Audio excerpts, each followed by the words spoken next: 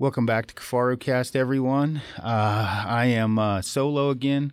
Me or Frank may get fired, although I am the boss from being gone too much. But Frank, I think, will be back on the mic tomorrow. Today, I've got a longtime friend and kind of a unique, I may say unique, a little bit unique in the person in the outdoor world, especially where he lives and what he gets to do. Tyler Friel, thanks for coming on, man. Yeah, no problem, man. Unique's a kind way of putting it. Yeah. Well, it's unique. You can handle the cold like you do. Good God, I'd die up there. You're out of Fairbanks for those who don't know, what's the temperature today up there? It's actually pretty warm. It's like 20 degrees right now. And it's been like, I don't know, hanging at my house, hanging between 10 and 15 lately. It was kind of a warm fall, and then the bottom, eventually, as always happened, the bottom kind of dropped out of it. So now it's more normal temperatures. But so it's, I don't know, doesn't bother me too much, although by April it's getting pretty old.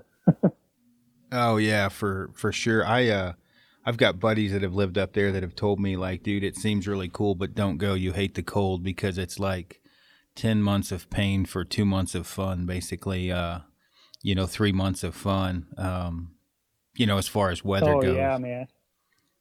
Yeah, it can really, I don't know, it can be pretty rough on you. I don't know, I think the biggest thing as far as cold for me is just in long winters is just being out and doing stuff, kind of, as long as you can keep occupied, as like cliche as that sounds, it really does make a difference. Oh, Which I gotta say, I think today's going to be a good day. I already shot a fox, and it wasn't even 5 o'clock in the morning yet. So, well, you run trap lines all winter long, which is obviously a bit of a lost art down here in the lower 48.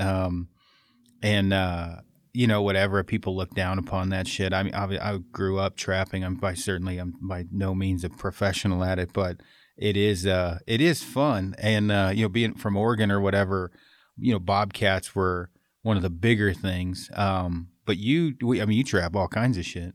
Yeah. I mean, and I'm kind of like I would call myself a recreational trapper. I don't do it enough to really make a lot of money. I mean, I can pay for my gas usually, but it's, for me, more than anything, it's just because I really enjoy doing it and it gets me out in the woods. I mean, we'll catch everything from, weasels or ermine and marten to fox, lynx, wolves, stuff like that. It's funny you mentioned it down there because last time I was in Colorado, which I grew up down there, and I remember when they banned trapping down there. I was in the Fish and Game or whatever they call it nowadays down their office, and I don't know, I was kind of prodding a little bit to see what kind of response I'd get. I told the lady, I was like, man, it's such a shame they banned trapping down here and blah, blah. She didn't seem like she was much of a fan of it. She didn't want to overturn that, I don't think. No, it seems like with the Department of Wildlife, depending upon who you talk to, and I think it's called, is it called Park and Recreation now or something? But, some of the, there's a lot of Fish and Wildlife or game wardens in Colorado that grew up hunting, but it seems like a lot of the newer ones aren't hunters. They don't know anything about hunting or anything. Oh, I shouldn't say that, but not raised maybe the way that you and I were raised or weren't raised in a hunting family, which I don't think is a good idea. But no, I know what you mean. Well, I think that job or that, whether, I don't know, you get anywhere from like the biologist to the enforcement, that, fish and game type job attracts kind of two polar out. It attracts people that love hunting and just want to spend more time out there, and they're doing it because they, and want to help people and whatnot, blah, blah. And then you get it does attract the greenies a little bit as well. Yeah. Whether they think they can fight you from the inside, or they just, it's because of a genuine love for the outdoors and they just happen to not like hunting, I think you get both. No, for sure. And you've been up in Alaska though for what, 15 years now, 20 years, a long time, I mean. over 16 now. I think this year I made over half my life I've been up here. Yeah. And you got a hell of a string of sheep going on. Are you on your, you went 1 year without getting one, didn't you? Out of the last 12 or 13? I mean, there was, 2016, I didn't kill one because I passed myself out of shooting one. There was like 3 different legal ones we had in range at different times. And the only one of them, my buddy Frank Schultz got one, but, that's the one he shot was the only one I would have shot in that particular year. I was just trying to be picky and ended up passing myself out of sheep. But since that, it had been 7 or 8 years since I didn't kill one. Yeah, you've got quite a string. And the other thing, this is funny. This morning I saw, back up here. Brian Call and I got charged by a grizzly last year, and he posted a video about it, and a guy asked a question about the characteristics of a bluff charge and I was laughing because I'm thinking, why the hell are you asking Brian what the hell, including me, right? I'm not saying just Brian. Like I've been bluff charged by grizzly 3 times in my entire life, and been around black bears, so that didn't really count. Like, I'm thinking, this is what's wrong with social media. You shouldn't be asking Brian or me. You should probably ask somebody that lives around fucking grizzlies, right? But you're killing those things with a stick bow out of a blind, and you've been pretty successful with that the last few years, haven't you? Yeah, I've been. I mean, and honestly, I've killed them all out of tree stands. I quit sitting in a ground blind for 2 reasons. A, because it's a little more safe. And the last time I sat in a ground blind was me and Nick Mookie for grizzlies. I'll sit in the ground blind for black bears all day long, but me and Nick Mookie were in my stand, and a boar and sow grizzly came in, got around behind us, and then, shit kind of unraveled. I couldn't see him, and Nick's sitting to my left, and I wanted to shoot the boar, and he kind of motioned with his eyes that they were going to walk right by, and this sow walked right by me. Like, we just had, old spruce limbs piled up. I could have reached out and poked her with my arrow, but she walked right by me, and I'm thinking, all right, that boar's going to be right on her tail. And as soon as he gets to where I'm out of his vision, I'll draw my bow and shoot him like 5-10 yards, whatever. And, anyway, she walks by, and he stayed behind us. So he's back there dicking around.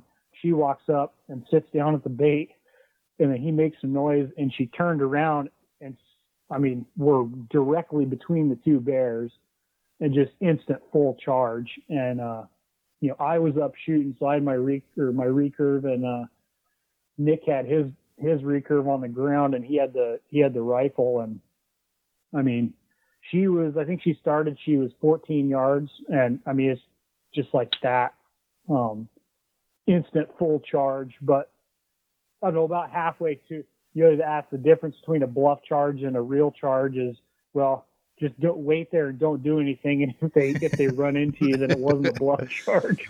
Yeah, no shit. No, she freaking came, about halfway to it. You could tell she was making up her mind and changing her mind. I think sometimes they just react before they think. And she slammed on the brakes, and her skid mark stopped 1 step in front of the blind, so like maybe 2 yards. Yeah, and that's not she cool. hauled ass the other way. And then this other bear, he didn't know what the fuck happened. So he comes around the left side and stops broadside 4 yards from Nick. And this was Nick's first grizzly experience. And stands there for a couple seconds and then takes off, gets our wind, and leaves. And afterwards, I was like, why didn't you shoot him, man? Because, and for those who don't know him, he's primarily bow hunter. And Nick kills a lot of shit. I was like, why didn't you? Nick's a good hunter. Freaking is deadly. But they just killed, I think, 4 blacktails the other day with their bows on Kodiak. But anyway, so he runs like, why the hell didn't you shoot? He's like, it never occurred to me to pull the trigger. Oh shit! On the boar. Anyway, I was like, that was a nice bear, man. You had him, 4 yards broadside. Was he laughing? But no, that was, yeah, dude. I was I didn't know how he would react to it. I mean, he held his shit together pretty good. He was right on that sow the whole time. You know, I wasn't worried. It might have got pretty interesting when she come rolling in the blind. But no, he after first words out of his mouth were, "That was fucking awesome." Yeah, that's the same thing I said on the one with Brian. You can actually hear my shutter go off in the video. I was taking, pictures the whole time, but I also knew that he wasn't looking at me. He was looking at Aaron Evans, the guide. So as horrible as it sounds, I was fairly certain in the upper 90% my ass wasn't going to get eaten first. It was going to be Aaron. Yeah. She had tunnel vision on him. And, they say don't, he started going, hey, hey, hey. And I've heard do not do that because that can actually trigger him a bit. And it triggered the fuck out of her. She looked like a sow. She's a big sow. And it ran right at him, and at no time was that bear looking at me. So I'm like, I'm pretty safe. I will say at around you're in the clear. Yard 11, 12, 13, I started taking a step behind the tree. In fact, if you look at the photos, you can see from 20 to 13-ish, I was standing dead still, and then you can see the photos start to get a different angle because I'm starting to kind of creep behind a tree, and like an idiot, I don't ever carry a gun, and my bow is like 6 feet from me. I could have shot that thing 14 ways from Sunday, but I'd already shot a grizzly that year. But yeah, people were asking me about grizzlies, and I messaged them back. I'm like, don't ask me or Brian. This is what's wrong with social media. We don't know shit about grizzlies. Yeah. I know a little. I've been, up in the NWT and whatever. Obviously in BC, I've been around them a bunch, but not anything in comparison to you guys that live there. You're around them all the damn time. Yeah, and even for people that live here, like I'll say, and I freaking roll my eyes all the time. Just because you live in Alaska doesn't mean you know shit. But the guys that really do get out a lot and spend the time out and are around these animals do know quite a bit better than your average, Insta star. And it's funny you mentioned that. I did see Brian posted that charge video, so I was like, I should still be up on my Insta story. You'll have to check it out. I saw yours. It was like 6 yards away. It was like right in front of you. No, it was and that was with the old GoPro wide angle. That bear was one step off the end of my muzzle. Oh yeah, that's wild. But yeah, that was one of them where if he that close, if I would have hollered at him, I'd have had to shoot him.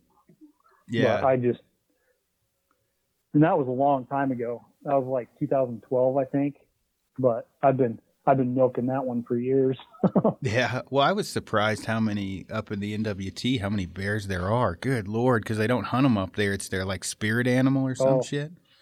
Good Lord. Flying like when we, taking the helicopter into camp, Jesus, they're everywhere. Oh yeah. So, in black bear, I was trying to look at the, conversation you have with different people. For example, Mark Healy's a surfer guy, right? Like deep, like he does these like crazy free dives and big wave surfing guy. And I ran into him at the airport. He was up in Alberta with us last year. And I hate sharks, right? Like not a fan of water. Me too. And I have no fear of bears. So for me to go out and see a bear coming into camp, it's kind of cool. It's like, oh, there's a bear in camp, and if I have a bow and a tag, it's even better because I don't have to go hike around for it. But if you put me in water on a surfboard where there's sharks, I'd probably be shitting my pants. Where you take a guy like Healy, he's used to the sharks. Where me, that's like the fucking devil, right? Like I'm like, no. So it's really what you get used to or desensitized to, like. I've, baited bears in other states before where they're kind of just sitting there waiting for you. It's like you're ringing a dinner bell, they're hanging off the bait waiting for you to feed them.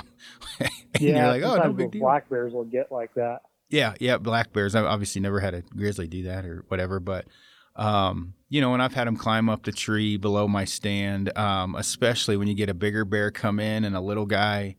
Bigger bears usually won't climb trees as much. and the little bear will go up the tree you're in, sitting in the stand, and you're looking down, and there's a little boo-boo 4-footer like right below you, and it's kind of cool taking photos where other people would shit themselves. So it's really what you just get used to. Yeah, dude, I've seen. There's you say that there's the video.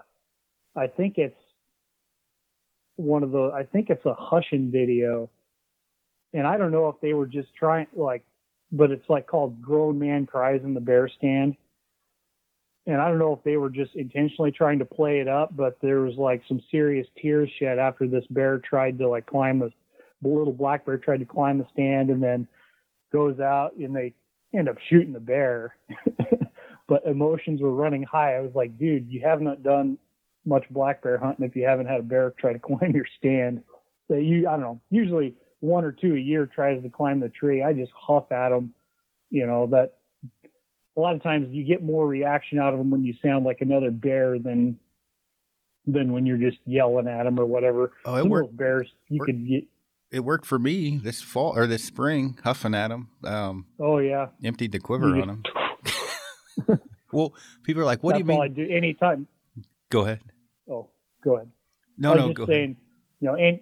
Anytime one of them black bears, and you can kind of see the look in their eye. Most of them, they'll walk up to your tree and they know, I don't know, they know something's different and they get on their hind legs. As soon as them front paws hit the tree, I just give them a couple and usually that run, it won't scare them off, but usually that gets them away from the tree. They don't want to deal with me. Yeah. And I got to say, like, being around, I've shot a pile of black bears, and the more you're around them, the bigger bears, especially it seems like in the spring, become super arrogant. Like they're not a lot of the cares in the world. You know what I mean? Like when they get on, let's say, good feed, like, well, that one Frank shot, it postured up on him, stood like a gorilla. Frank went to full draw, and it was like, really? You want a piece of this? And opened up his chest wide open, and Frank shot him. And that one that I shot, he was on like the greenest, richest grass, like when the snow thaws. And when I had missed him when he went into the wood line, I knew he didn't blow out. So initially I thought, well, I'll just wait here and shoot him when he comes back out. And he circled behind me, but I put black on purpose. Oh, yeah. And dude, when I charged over that hill, I was huffing at him, and he was a hell of a lot closer to me than I thought when I came over the hill. And so I'm thinking he assumed I was another bear initially till he started taking arrows. And I've, generally try and wear black in those big open fields when I'm stalking, because I can't seem to see for shit anyway. They're used to seeing bears. Yep, exactly. But yeah, did you see that video? Did you see that video of my buddy Frank's bear that he ended up hitting it through the throat with his recurve? It was his first, archery animal and his first bear that he actually killed. He guided a bunch of brown bears, but this cinnamon black bear came in, and he was one of those aggressive bears. It's all posturing up and smacking stuff, and we were in an area that I don't think they know what people are generally, and because we're just sitting on the ground in plain sight, and he didn't get too aggressive, but you could tell he was a freaking dominant bear. Oh no, I didn't see that. How big a bear did it end up being? Yeah, it was right about 6 foot. Yeah. He was a little smaller than I thought he was for being so aggressive, and I think he was keeping a lot of the other bears off that bait, because the next night my dad sat it and they could see 4 or 5 bears at one time. They ended up shooting 2 and then having to they didn't want to shoot anymore that night. So they just kept running the other ones off to drag those 2 out. Yeah. Oh yeah. Well, in that area where you went, not that I'm familiar with it, but from what you've told me, you're in BFE, like you're in the middle of nowhere, because that's quite a bit of a boat ride too in there, isn't it? Yeah. It takes basically all day to get up there. It's a long freaking trip. So, and as far as black bears go, you don't have to put that much for a guy that just wants to get a black bear. You don't have to get out that far. I mean, it was kind of an experimental trip. I wanted to do it just to see what it was like up there because I'd heard stories. You know, it's just absolutely infested with bears. But it's pretty cool country and cool to see bears and mess around with bears that don't really know what humans are aside from seeing a boat go down the river every once in a while. Yeah, no kidding. Well, you've you shoot obviously gun and bow, but you've killed quite a bit of stuff with your you shoot a longbow, don't you? Mostly a recurve. I had a longbow. The guy that makes my bows, Neil Jacobson, had him make me a longbow this spring because I decided for some reason I wanted to kill a grizzly with a stone point. And so that's what I was shooting all this spring. And there's a guy from Utah that I had helped out moose hunting, and he turned out he was a professional flint napper, so he made me 3 points. And talk about a pain in the ass setting up those arrows. I mean, my draw length's 32 inches, so I had to custom order these like 95-pound shafts just to get them to spine close to right. But I ended up killing it was about a 7-foot black bear, like a 19 and a quarter skull black bear with the stone point. And then I don't know what happened aside from I just made a bad shot too low on this grizzly bear, and it didn't end up killing him. I got him back on camera, but that was pretty sickening. So I still got to finish that bit of business next spring. But after that, man, I'm freaking forever done with wood arrows. No thanks. Well, you've killed a few grizzlies with the stick too, and moose, haven't you? Yeah, I've killed a couple moose with it. 4 grizzlies. I don't know, probably 10 black bears, and pile of Sitka deer. I'm trying to over the years I'm getting more into bow hunting. I still love knocking stuff down with the rifle, but my plan is to take my recurve sheep hunting this next year, so I probably won't get a sheep next year is what's going to happen, but there's only one way to do it, and that's to not have a rifle around for me. Yeah. Well, and I mean, having dove in, with both feet, there's some, hunts I don't want to say that are unattainable, but there's certainly, I mean, it's just harder, it just takes more time with the recurve. And a good example, a bear is not a bad one to do with the recurve. Turkey is another one that, not a horrible thing. And even elk, especially in certain situations. But, you look at, I'm pretty certain the mountain goat wouldn't have been a problem. But I've been on sheep hunts helping guys that we had trouble getting it done with a rifle, let alone, getting the distance closing from instead of 400, closing inside of 40. Yeah. It can be a pain in the butt. Oh, I know it's going to be. And it's just one of those things. It could work out. Like I could kill one the first stalk, or it could be 3 or 4 years. With a rifle, if you've got decent weather to work with, getting a legal ram is a non-issue for me anymore. If you're willing to work hard at it and you have weather, it's just not an issue. Not saying it's not a lot of fun and it's not really challenging, but I don't know. I'm out of room basically, and I don't have anything to prove. And I think it'd be cool to just go take it up to the next level and see if I can do it. Cause that's, I've never tried to get that close rifle hunting. I don't want to be close to them. Yeah. What are you using? So freaking spooky. What are you using? What's your sheep gun? Cause I know you dive into a lot of different Facebook and social media posts on the whole caliber thing. What's your favorite caliber for sheep? Man, that's a tough one. I guess I've got 3. A 25-06 is, I've killed most of my sheep with that, and it's a fantastic sheep caliber. My favorite rifle is a custom one that my buddy Steve built for me. He's got a little company, and it's based off a Remington 700, but it's a Wildcat cartridge. It's a 280 Ackley improved neck down to 270, and then shot a couple sheep with that 6.5 Creedmoor that everyone loves to hate. But I mean, I think it's a fantastic sheep cartridge. Kimber just sent me one. Yeah, I mean, I don't know that I try not to get sucked into these stupid arguments because they're pointless. You know, the cartridge debates.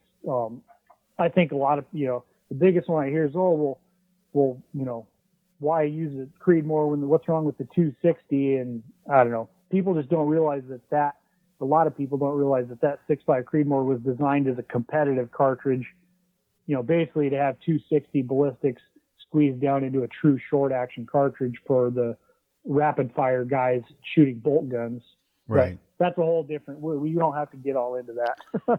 Well, it's the same thing with the arrow thing, right? Like I had to leave a couple Facebook groups because I didn't have time to argue with people that don't kill anything. And I'm sure I'll get some comments about being arrogant, but it's the truth. Like I didn't want to argue. I put a lot of arrows through a lot of different animals, and I just didn't want to argue with guys that didn't have any hands-on field experience. Oh man, yeah, hit the nail on the head there, dude. I go through cycles of getting super pissed off at stuff I see on social media, just stuff in general that's out there. And I feel like I'm about to, I can't pinpoint exactly what's going to set me off, but we're coming close to like blowing a gasket. I really enjoyed your series, by the way, on that, the different FOC perspectives, and which kind of, segue. Broderick got a hold of me and sent me some of those day 6 arrows of his, and I'm pretty impressed with them so far, man. They're actually, my dad got a spine tester because he's getting super nerdy about it, and so I've been on a kick of seeing how consistent all these different arrows spines I have that are in my 2 5-gallon buckets packed full of arrows, and those ones are by far like easily the most consistent. And I don't know, I tuned them up. They tune easy, they fly perfect, and I ended up with I think my setup's like 593 grains that I'm shooting right now with a 150, and I think that's about the setup I want to use for sheep. It seems like a pretty ideal. What do you have, a 150 point, and then what insert up front? I'm just using those outserts that Broderick has for his day 6 arrows. You got it like 30 grain. Do you have the little center pin thingy dingy going in there, or just the outsert? No, I put the center pin thing in there too. So you're right at 200 grains, and I'm about 230 up front, and that's it's about the same system I shot in 16. And the same thing I shot last fall when I, hunting with, a little bit different. I actually had a little bit more point weight last fall when I first picked up the bow again. It was actually this spring, really, because when I went back down there, it was February is when the rut is. But there are plenty of people that have killed more than me with a stick bow. I haven't done it that long, but I have been lucky enough to shoot, 20, 25, 30 animals in a fairly short period of time with the stick, and a lot more than that with a compound. And I just don't, I don't know, guys. I just put an arrow together and shoot shit. Yeah. I don't really get that wrapped up. I worry about the components, so I get wrapped up around that. I worry about arrow flight. I don't have a percentage or anything up front in my brain about what I have to have, other than I want to be around 180 feet per second. I want my point on to be around 40, and I want my arrow to weigh, 560, 570 to 600 grains. And man, I shot like that mule deer this fall. Man, I blew that thing and broke the offside leg in half. And yeah, that's on a 285, 300-pound mule deer.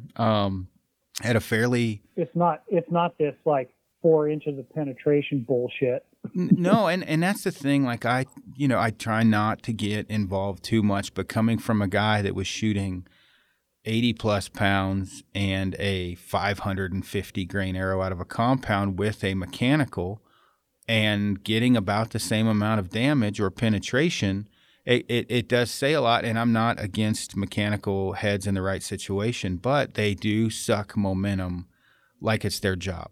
And I've passed through a ton of stuff with the stick where, you see a lot of TV shows where, the arrow's in there 4, 6, 8 inches hanging out of a compound on a whitetail.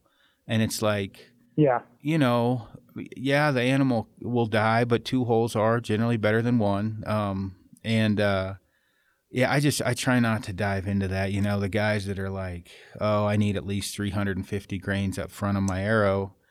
I'm like, well, why? Yeah. Can you tell me why? Yeah.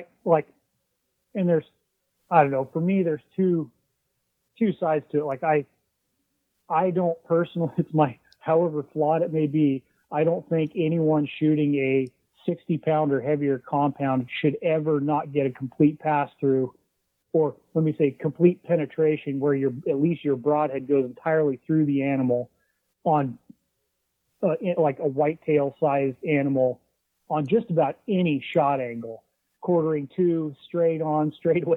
I mean, there's just not that much to them, and the potential for, if you use the right stuff, like you're going to shoot through them every single time with that powerful and efficient of a bow. The other side of that is I'll say that I do believe that high FOC does make a difference in penetration. And I do, I'm not like totally drinking Kool-Aid on it, go back and forth just like you or anybody else that's really like trying stuff. But for it to work correctly, you got to have your arrows tuned and flying well. There's so many guys you hear, and the most annoying one to me is like, oh, well, their arrow isn't tuned, but they're shooting and saying, oh, well, that FOC helps them recover from paradox faster. It's like, no, it's helping it recover from your fletching's helping it recover from a bad tune is what it is. I don't know. People don't understand that your arrow, the entire way to the target, if you got a well-tuned arrow, is flexing and oscillating. It doesn't, eventually it would come out of paradox, but you know what I mean? A good example. I took photos the other day. I was with Tom Klum and I was helping him out. They just were videoing my hand on my release hand with a bunch of other guys for his videos. And I've got a camera that shoots a very high, frames per second for photos. And so I was showing them the difference in a bad release on the paradox, meaning, on one shot, the majority of the flex was out of that arrow in 10 yards, meaning it was flying pretty close to, the flex, it takes a bit for every bit of flex to come out, but meaning it was more or less straight.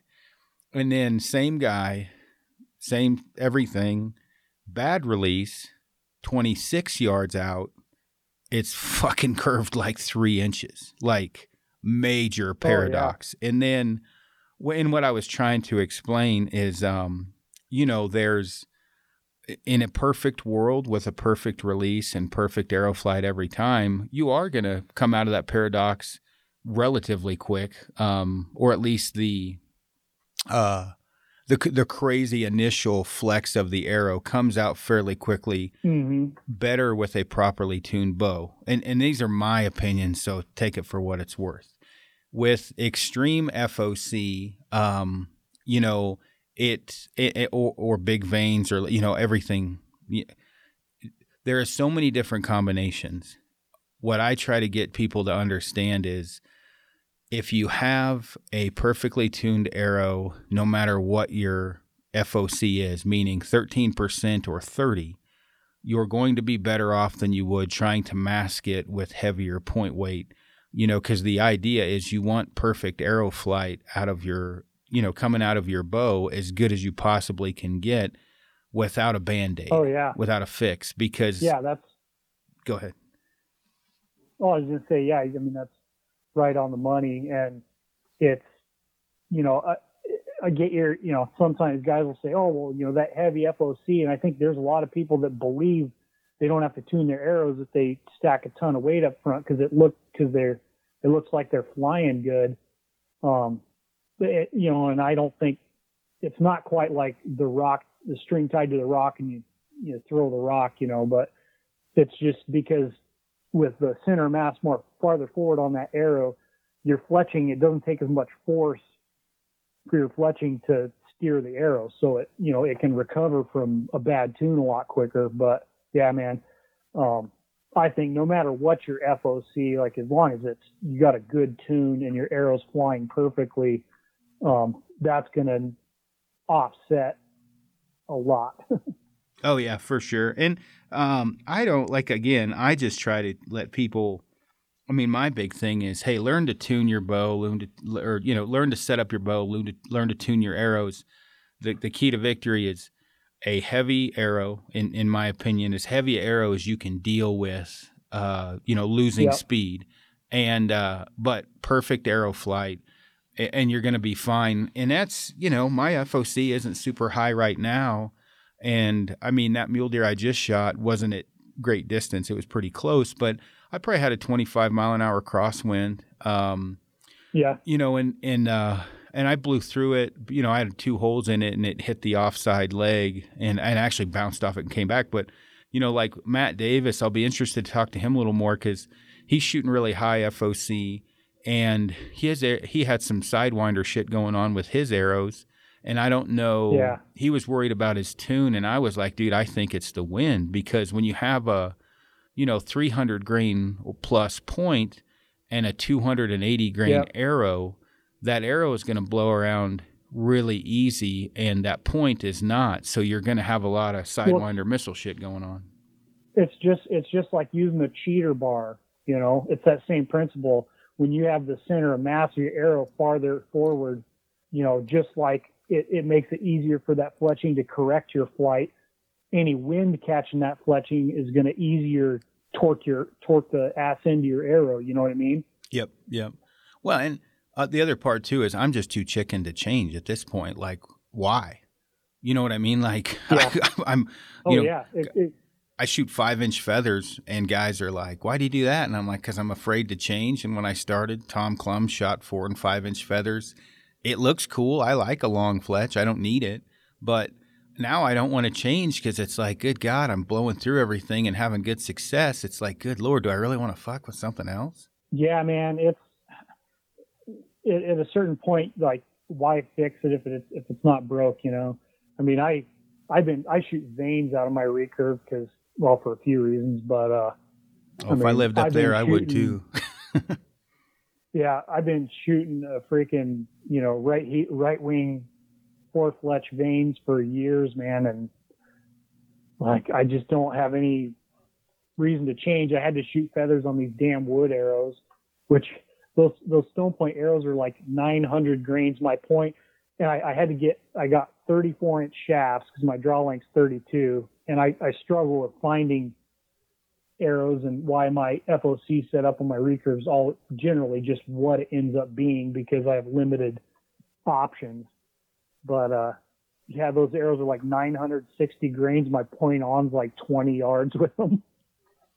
Oh yeah. What about on your but before you switched over before you went to the wood shafts, what was were you doing kind of a gap shooting point on system at that point, or what were you doing? Yeah, kind of. And it's, cause I'm back to shooting my regular recurve now. And with those day 6 arrows that I tuned up, my point on's like 44 or so, 44, 45.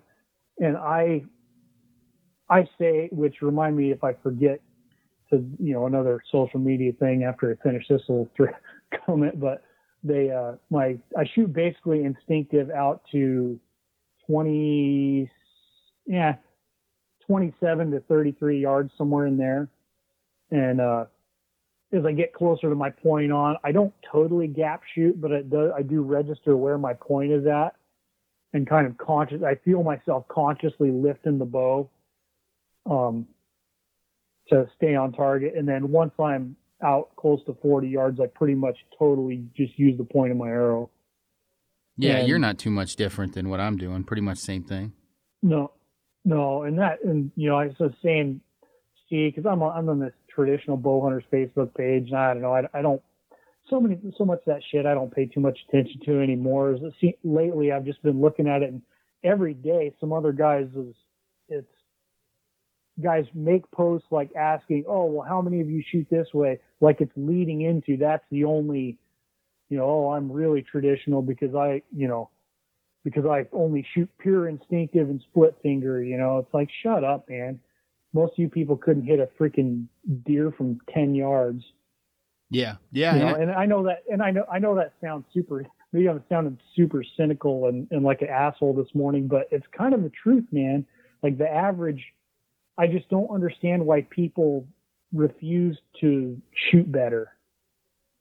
And maybe that's the wrong way to say it, but guys will use, oh, well, I just want to get closer or whatever is that are legitimate, to some people, legitimate motivations, but they use those things as excuses to suck, excuses to not, you know, tweak their shot or find ways to improve their shot. It's like, do you think the Indians cared that they were shooting a certain way? It's like, no, they probably shot however they shot best.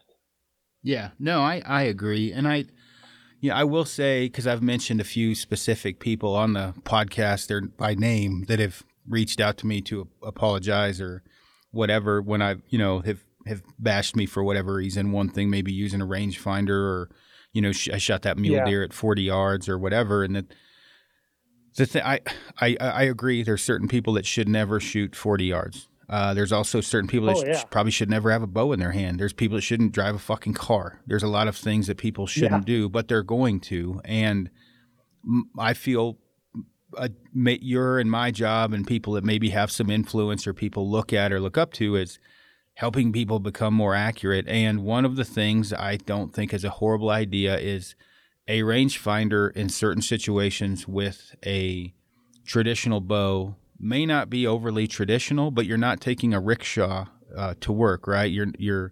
you want to ride that bull that way, then by all means hop on the fucker. But I personally like to hit what I'm aiming at, and if there's something bedded at 40 yards, I'd like to know it's 40 because I have to know exactly how far it is because that's my point on.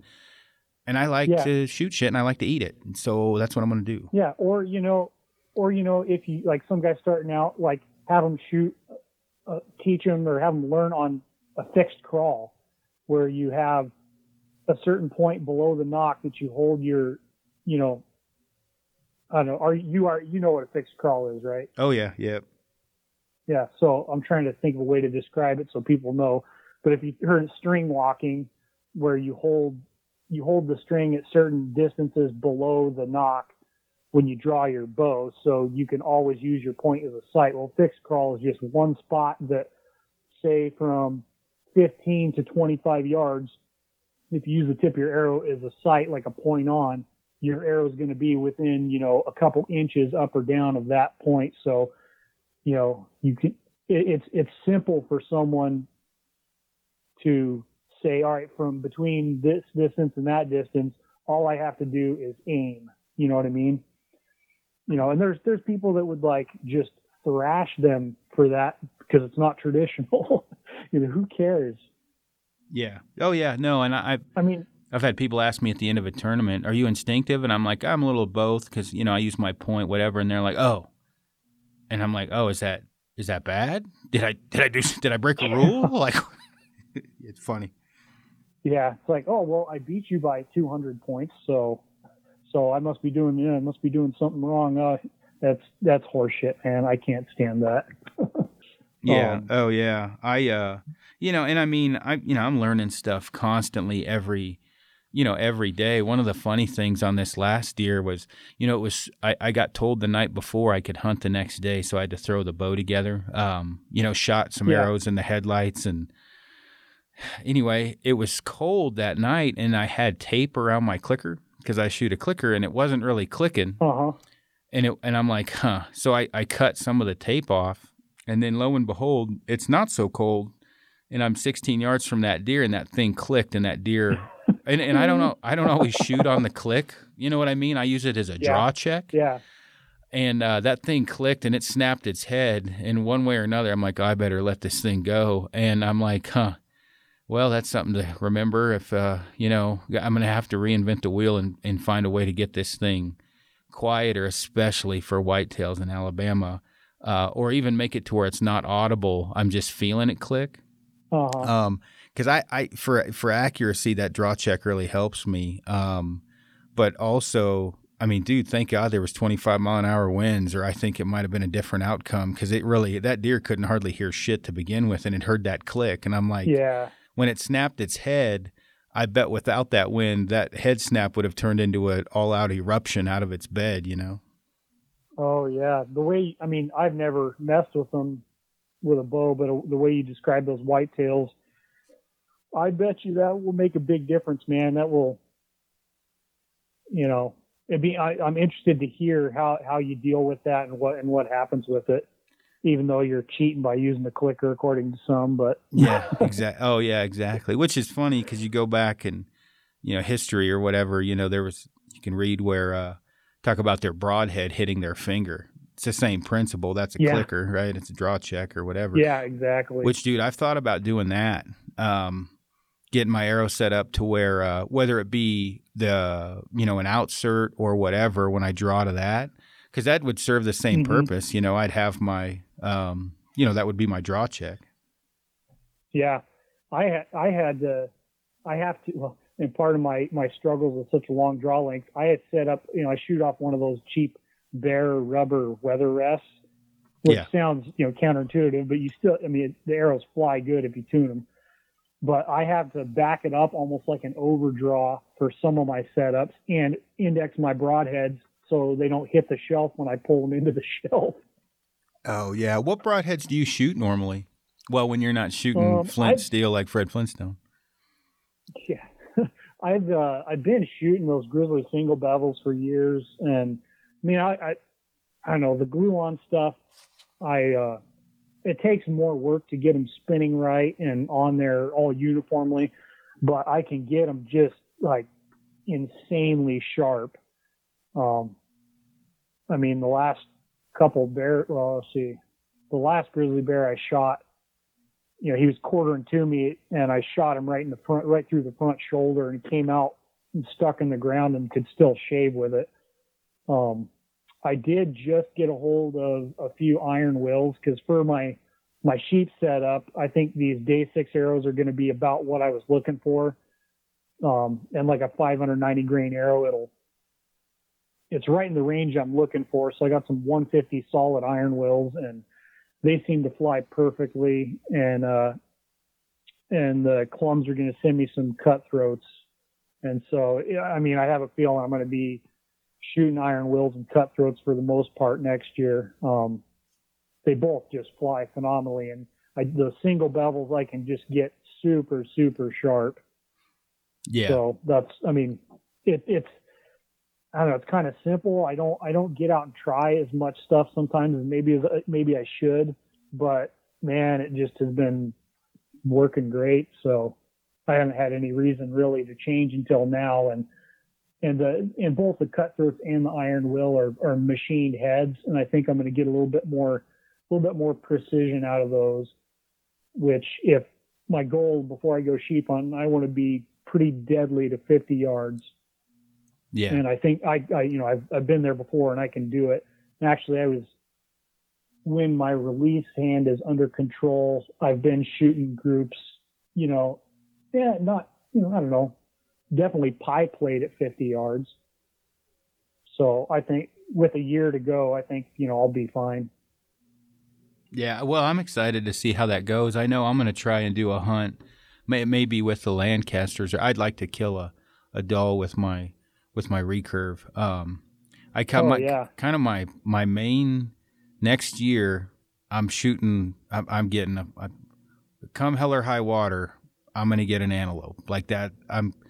This year, my goal, as you know, I'm very goal oriented, and I about killed myself getting a mule deer in the high country. So in the mix of that, I was also sitting in a ground blind and doing some spot and stock for antelope, but I didn't put as much effort into that as I should have. So next year, August 15th, my priority, whether it's ground blind or spot and stock or whatever, I'm getting an antelope with that recurve. I mean, if I'm dying trying, because dude, that is a hard one to get spot and stock, and a little bit easier with the ground blind other than you might have a heat stroke. But that's kind of, goal wise. I've got an elk with it, black bear. Whatever. I've got the list I'm checking off, and that antelope, damn it, is next. And this year I about got it done. You know what it was? I was fucking around with my camera, taking pictures. Yeah. And I took a picture, dude, you'd laugh. I haven't told this because it makes me sound like an idiot. It's right when I first got in the blind, and I empty the stuff out of my pack so I'm not making noise. And I grab my camera, and I'm like, I better take a couple photos just to have them because I might not later, of the blind and the decoy setup. No shit, take a picture of the decoy. I go down to look, and I have a wide angle lens on, and I can see an antelope buck in the photo in the other window. I look up, and there's the buck, and of course, I'm sure he saw me moving, and he was standing out at 40 or 41, and the moment he put his head down to feed, I'm like, all right, I'm going to shoot. He was about 3 feet from that arrow when the arrow got there, and that was the only chance I had. Oh, man. Dude, have you ever tried calling them? Like, his bow season's during the rut for those things, isn't it? No, that's the problem, right? Like, if I wouldn't have had the mule deer hunt, by the time they kick into the rut, our mule deer and elk season is going on, and you can call them and decoy them. So, and that may be what happens. I mean, after I do a high country mule deer hunt or something, I may, if I don't get one done, earlier in the season, I may have to go out there and do it that way. Yeah, dude. Yeah, or take Frank have Frank call for you or whatever. I know guys like those. I don't know what the antelope talk calls or whatever, the little plastic things with rubber bands. It's weird noise they make. Yeah, but they, I don't know. I just knew a few guys when I lived down there that did really well calling them at the right time. Now, granted, I was a kid, so I don't know what all those factors were. I wasn't right along with them, so, take it with a grain of salt, but I think if you get the right time, it can really work to call them. Oh yeah, we've the decoy and the call. I've had them charged from like 400 out to jumping over the decoy damn near. It's got to be the right situation, right animal. You know what I mean? But it does work. The problem this year, I had a tank coming into a water hole, and I had the decoy set up, and it was a Montana, and. Dude, talk about blind shithouse, just like no luck whatsoever. The decoy blew over and the carbon leg snapped when the antelope was about 100 yards out. And one leg held on, so it was flying around in a circle like a towel. Needless to say, the decoy did not help at that point. And that buck, dude, that buck was like, what in the hell? And it kept running out and running back and doing circles like what? And then finally the other leg broke and the decoy flew off. And then at that point, I'm pretty sure the antelope figured that antelope couldn't fly, and he got out of there. Something is not right here. First he got gut shot or something. And oh man. No kidding. Well, are you still doing work with the Outdoor Life? Yeah, man. I still doing actually my right since they went through a restructuring this past winter, which has ended up I've gotten a bit more print work. I used to do a ton of, with you, we used to do a ton of digital stuff, and still do some, but a lot of, I've been getting more print work, and then, still running that, although it's been a little slow this year, been running that Points North page on Facebook. And then I started my own podcast, which isn't affiliated with Outdoor Life, but, I just felt like there needed to be some sort of legitimate representation up here in Alaska. Yeah. Well, just for everybody listening, so it's called Points North, and you can check that out on Facebook. And then your podcast is called Tundra Talk. And you've got that on iTunes and Stitcher and Podbean and everything, right? Yeah, I think it's pretty much on just, I don't know of any, if it's not on a podcasting app, I don't know what that app is. It's pretty much on everything. And it's fun. It's a learning experience, but just, get around and, there's some really cool, interesting people up here that would never, would just never be known, or their stories or experience just would never get known otherwise. I mean, there's so many people up here that I think are way more experienced than 3/4 of the Insta crowd. You know what I mean? Yeah. Oh, yeah. And you get that, everywhere. Obviously, some of the greatest mule deer hunters I know, nobody's ever going to know, who they are. I mean, it's just how life is. And I mean, and social media is really good in some ways of getting people into the sport. It's a great way for people to see and learn about hunting, but it also can be, negative, and people go round and round about it. But it is, I feel, important. If you don't know what you're doing, maybe you shouldn't give advice, but including me, if I'm giving advice I don't know about, you should call me out and say, hey, don't talk about that or whatever. But, for the most part, it is nice to see, all the different avenues that people can learn from nowadays. It is kind of an easy button. Like you and I had to learn the hard way. We didn't have the internet. We didn't have cell phones when I was a kid. So, it's a push of a button now, and people can learn enough to at least get themselves in trouble to learn more. Oh yeah, man. I take it for granted now. You got Google, whether it's like, I'm not much of a mechanic at all. So any like mechanical car, truck issues, I'm on YouTube, like Google and YouTube to figure out what the hell to do. But, it would be interesting. Like if I could look into the perspective of people that have grown up with that available, even from hunting, you need to know how to do this or that. You can find something about almost anything, even hunting related, on the old Google machine. So, oh yeah, it's not to say you still don't have to learn things the hard way sometimes, but it's just crazy. The potential is awesome, but also with that comes the negative side too.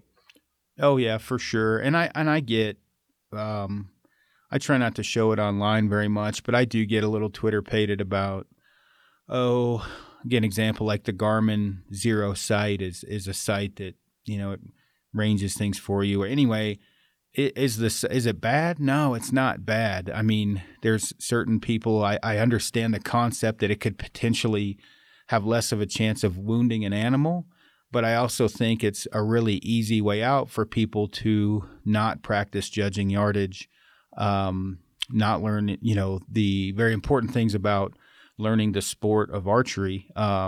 Same with navigation, a GPS, everyone uses one. I don't think there's anything wrong with it, but I think you should also be able to, navigate. You should, learn at least the basics. Yeah. And I'm kind of with you on that. I think sometimes some of these things, they aren't bad in and of themselves, but it makes it really easy to kind of paint yourself into a corner where what happens if, all of a sudden you don't have that available anymore. And maybe part of that's kind of just like a nostalgic, you should kind of pay your dues type of mentality. You know what I mean? But, I agree. I mean, part of it may be just that, I won't speak for you, but I'm just hard-headed and hate seeing people not earn certain things. Like you can't take an easy button with fitness. You know what I mean? You got to go out there and do it. But gear, that's as long as you've got money, that's the easy button to hit. You can lingo, talk the talk, buy the gear, but you're going to have to learn animal behavior. You're going to have to learn fitness, and that's where you do see a lot of the, you see some gaps in that kind of stuff. Oh yeah. Fieldcraft or woodsmanship. You can read on how to build a fire all day long, but until you build one when it's piss and rain and everything else, reading about it, you can't feel your fingers. And, yeah, exactly. Yeah, man. So building fires reminded me, and I was going to get into, I can't remember if I've talked to you, got a chance to talk to you for more than 5 minutes since I went sheep hunting, but I was very, very impressed with that muskeg. I know we talked a little bit before, because I had some questions about it for you. I was wondering if it would even be big enough, but didn't have any issues there. And freaking pissed rain on me for 2 whole days hiking in, and nothing got wet. So that was nice. But yeah, on the way out from this sheep hunt, I got back to my 4-wheeler because I rode my 4-wheeler ways and then hiked another, 9 miles to where I started hunting. And on the way out, my 4-wheeler got some moisture in the speedometer, which apparently controls everything. And so it was sputtering and shitting out on me the whole way out, and I was just so freaking pissed.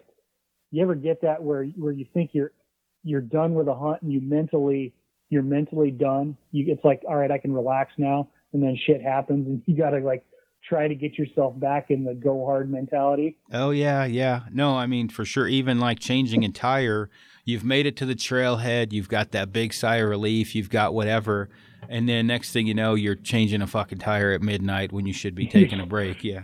You son of a bitch! I should be driving home the whole way. I mean, I was just limping this machine out, and finally, I had to stop at one point. And I was just going to let it sit. I parked it where I couldn't see it, walked over, on this gravel bar and cut some sheep steaks and got a fire going and fried them up on a rock just because I couldn't stand. I just had to take a break, which I've been struggling with too because I'm like almost 3 months off Copenhagen and I'm coming into this like very antsy. It feels like I just quit yesterday kind of stage. Yeah, but, I'm not at that level. I finally try, I've talked like, oh, I'll wean myself off. I finally just I told myself, I was like, all right, after I'm done, after my sheep hunt, like I just got to quit. I had to quit cold turkey, and it still sucks. I dream about it now. Dude, if I tried to quit, I might punch a baby. I don't think I could do it. Oh, I totally I mean, people that don't chew don't understand when you say that, but I understand. I mean, people have told me it's easier to quit heroin. That should tell you something about how addictive it is. And I chew a can a day, man. I'm all fucked up. Oh, dude. I was chewing more like not a can and a half a day, but more than a can, like way more than any human being should be consuming of that stuff. And I was just like, I gotta quit, man. I had to do it. And my wife always be, aren't you glad you quit? I'm like, kinda. Well, Lander, he quit a long time ago, and he chews coffee grounds. And every time I open that can, it's like he's having a small orgasm. He's like, oh. Yeah. Because he can smell it, and then. Dude, go ahead. Yeah. I was just saying, it reminds me, and it just sucks because it's always going to be there. My uncle, he always tells me that he quit like 30 years ago, and he's like, I could start again tomorrow. He's like, all you got to do is say Copenhagen, and my mouth starts watering. Yeah. Oh, yeah. Well, hopefully I don't get mouth cancer as I'm talking about. I need Copenhagen to sponsor me, damn it, if you're listening out there. I tried chewing Grizzly for a while, which wasn't bad. But you get to a point where, as you know in life, whether you're skunning out an animal, you're looking at maps, you're fletching arrows, that you put a chew in. And then, oh yeah, you don't have that, even if you're maybe not jonesing for a dip at that point. It's just a physical addiction because it's like, well, I'm on the computer editing. Yeah. I should have a chew in. Yep. And that's got to be tough for you too. Dude, that's the problem with me and why I just had to quit because, people talk, oh, what's your triggers? What's not, I can name, what's not a trigger maybe on one hand.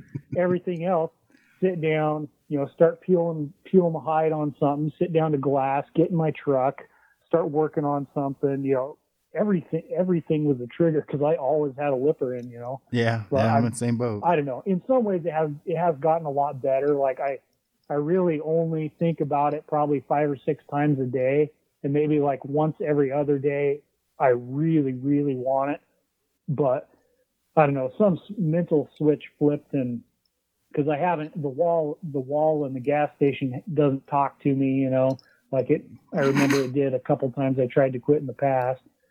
Yeah. You know, those cans just sing to you when you walk in the door. Yeah. I haven't ever I haven't found myself just teetering on the brink of relapsing into it, but I don't have to enjoy it. That's what I tell myself. You know, I may be willing to not do it, but I don't have to like it. Yeah, no kidding. I don't know. We'll see, man. I don't foresee me quitting, nor if I tried in a long time. I definitely feel I probably should start chewing something like Grizzly or Longhorn or something with a little bit lower nicotine content, because I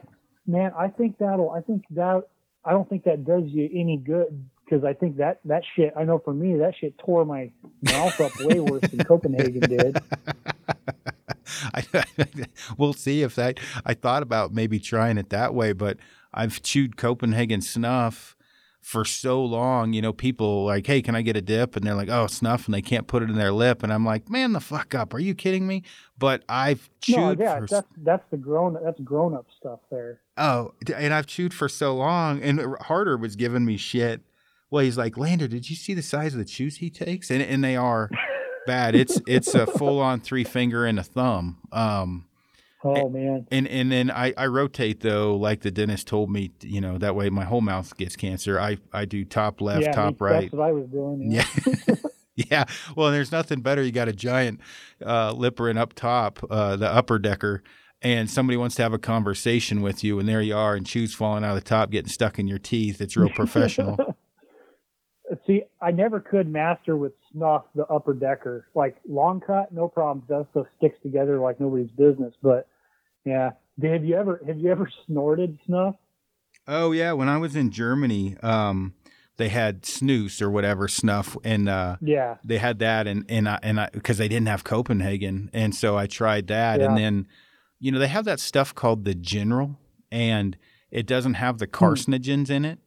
And the guys at First Light were hounding me I should chew that because it doesn't have all the bad carcinogens in it, and you can chew that. And they sell that at the gas station. And that's something I've like asked, and truly, I mean, from everything I've discussed with people, like if you were going, like for example, you were going to have a relapse, that is a good way to have a relapse because you're not going to have all the carcinogens in it. And so it's really no different than, I hate to simplify it, drinking coffee or something. Like it's not as negative as, you know, stuffing, you know, a quarter of a can of Copenhagen in your lip at one time. That's that. And granted, I'm treading carefully because it already makes me want to go try. I think I have in a phase where I like switched to pouches for a while. I think I did try that general snooze or whatever. You know, of course I would just end up putting 4 or 5 of them in my mouth at the same time. Well, that's what I did when I tried to do Copenhagen pouches. I ended up having 2 in the top lip and 1 in the bottom. I'm like, this is stupid. I do know all about that. But I was going to say, because one time I think, I don't know what even made me think of it, but I had a little bit of Copenhagen snuff left on my thumb, you know, and I'm like, I wonder, and granted, it's not like the old snuff box snuff that's like powder I was like, wonder what would happen if type of deal. So Did burn like crazy? Oh yeah, dude, I was sneezing and it was bad, but you want to talk about wake your ass up in a hurry. Oh, I bet. Mainlining that stuff. But yeah, I do not recommend doing that. And if you haven't started chewing, don't start. But oh, dude, I tell you what's the worst is when I put a chew in and my binocular harness is open, it falls in the eye cups, and then I go to throw them up in my eyes. I've had that happen numerous times. Oh man, yeah, I'm always my old Bino pouch. I finally manned up and bought one of the Alaska Guide Creation ones this year, but my old Bino pouch has like just a permanent dip stains on the top lid. Dude, the seat of my truck is like that between my crotch. There's like a brown V between my legs from where it spills out, and I, flick it out from between my legs. Yeah. Same thing. Looks like rub it in the seat. Yeah, it's bad, but man, well, I should probably get man. off the horn here, man. We've been on over an hour. That went by fast. Yeah, no kidding, man. It's good to. We'll have to do more of these. Seems like the only time I can track you down, right?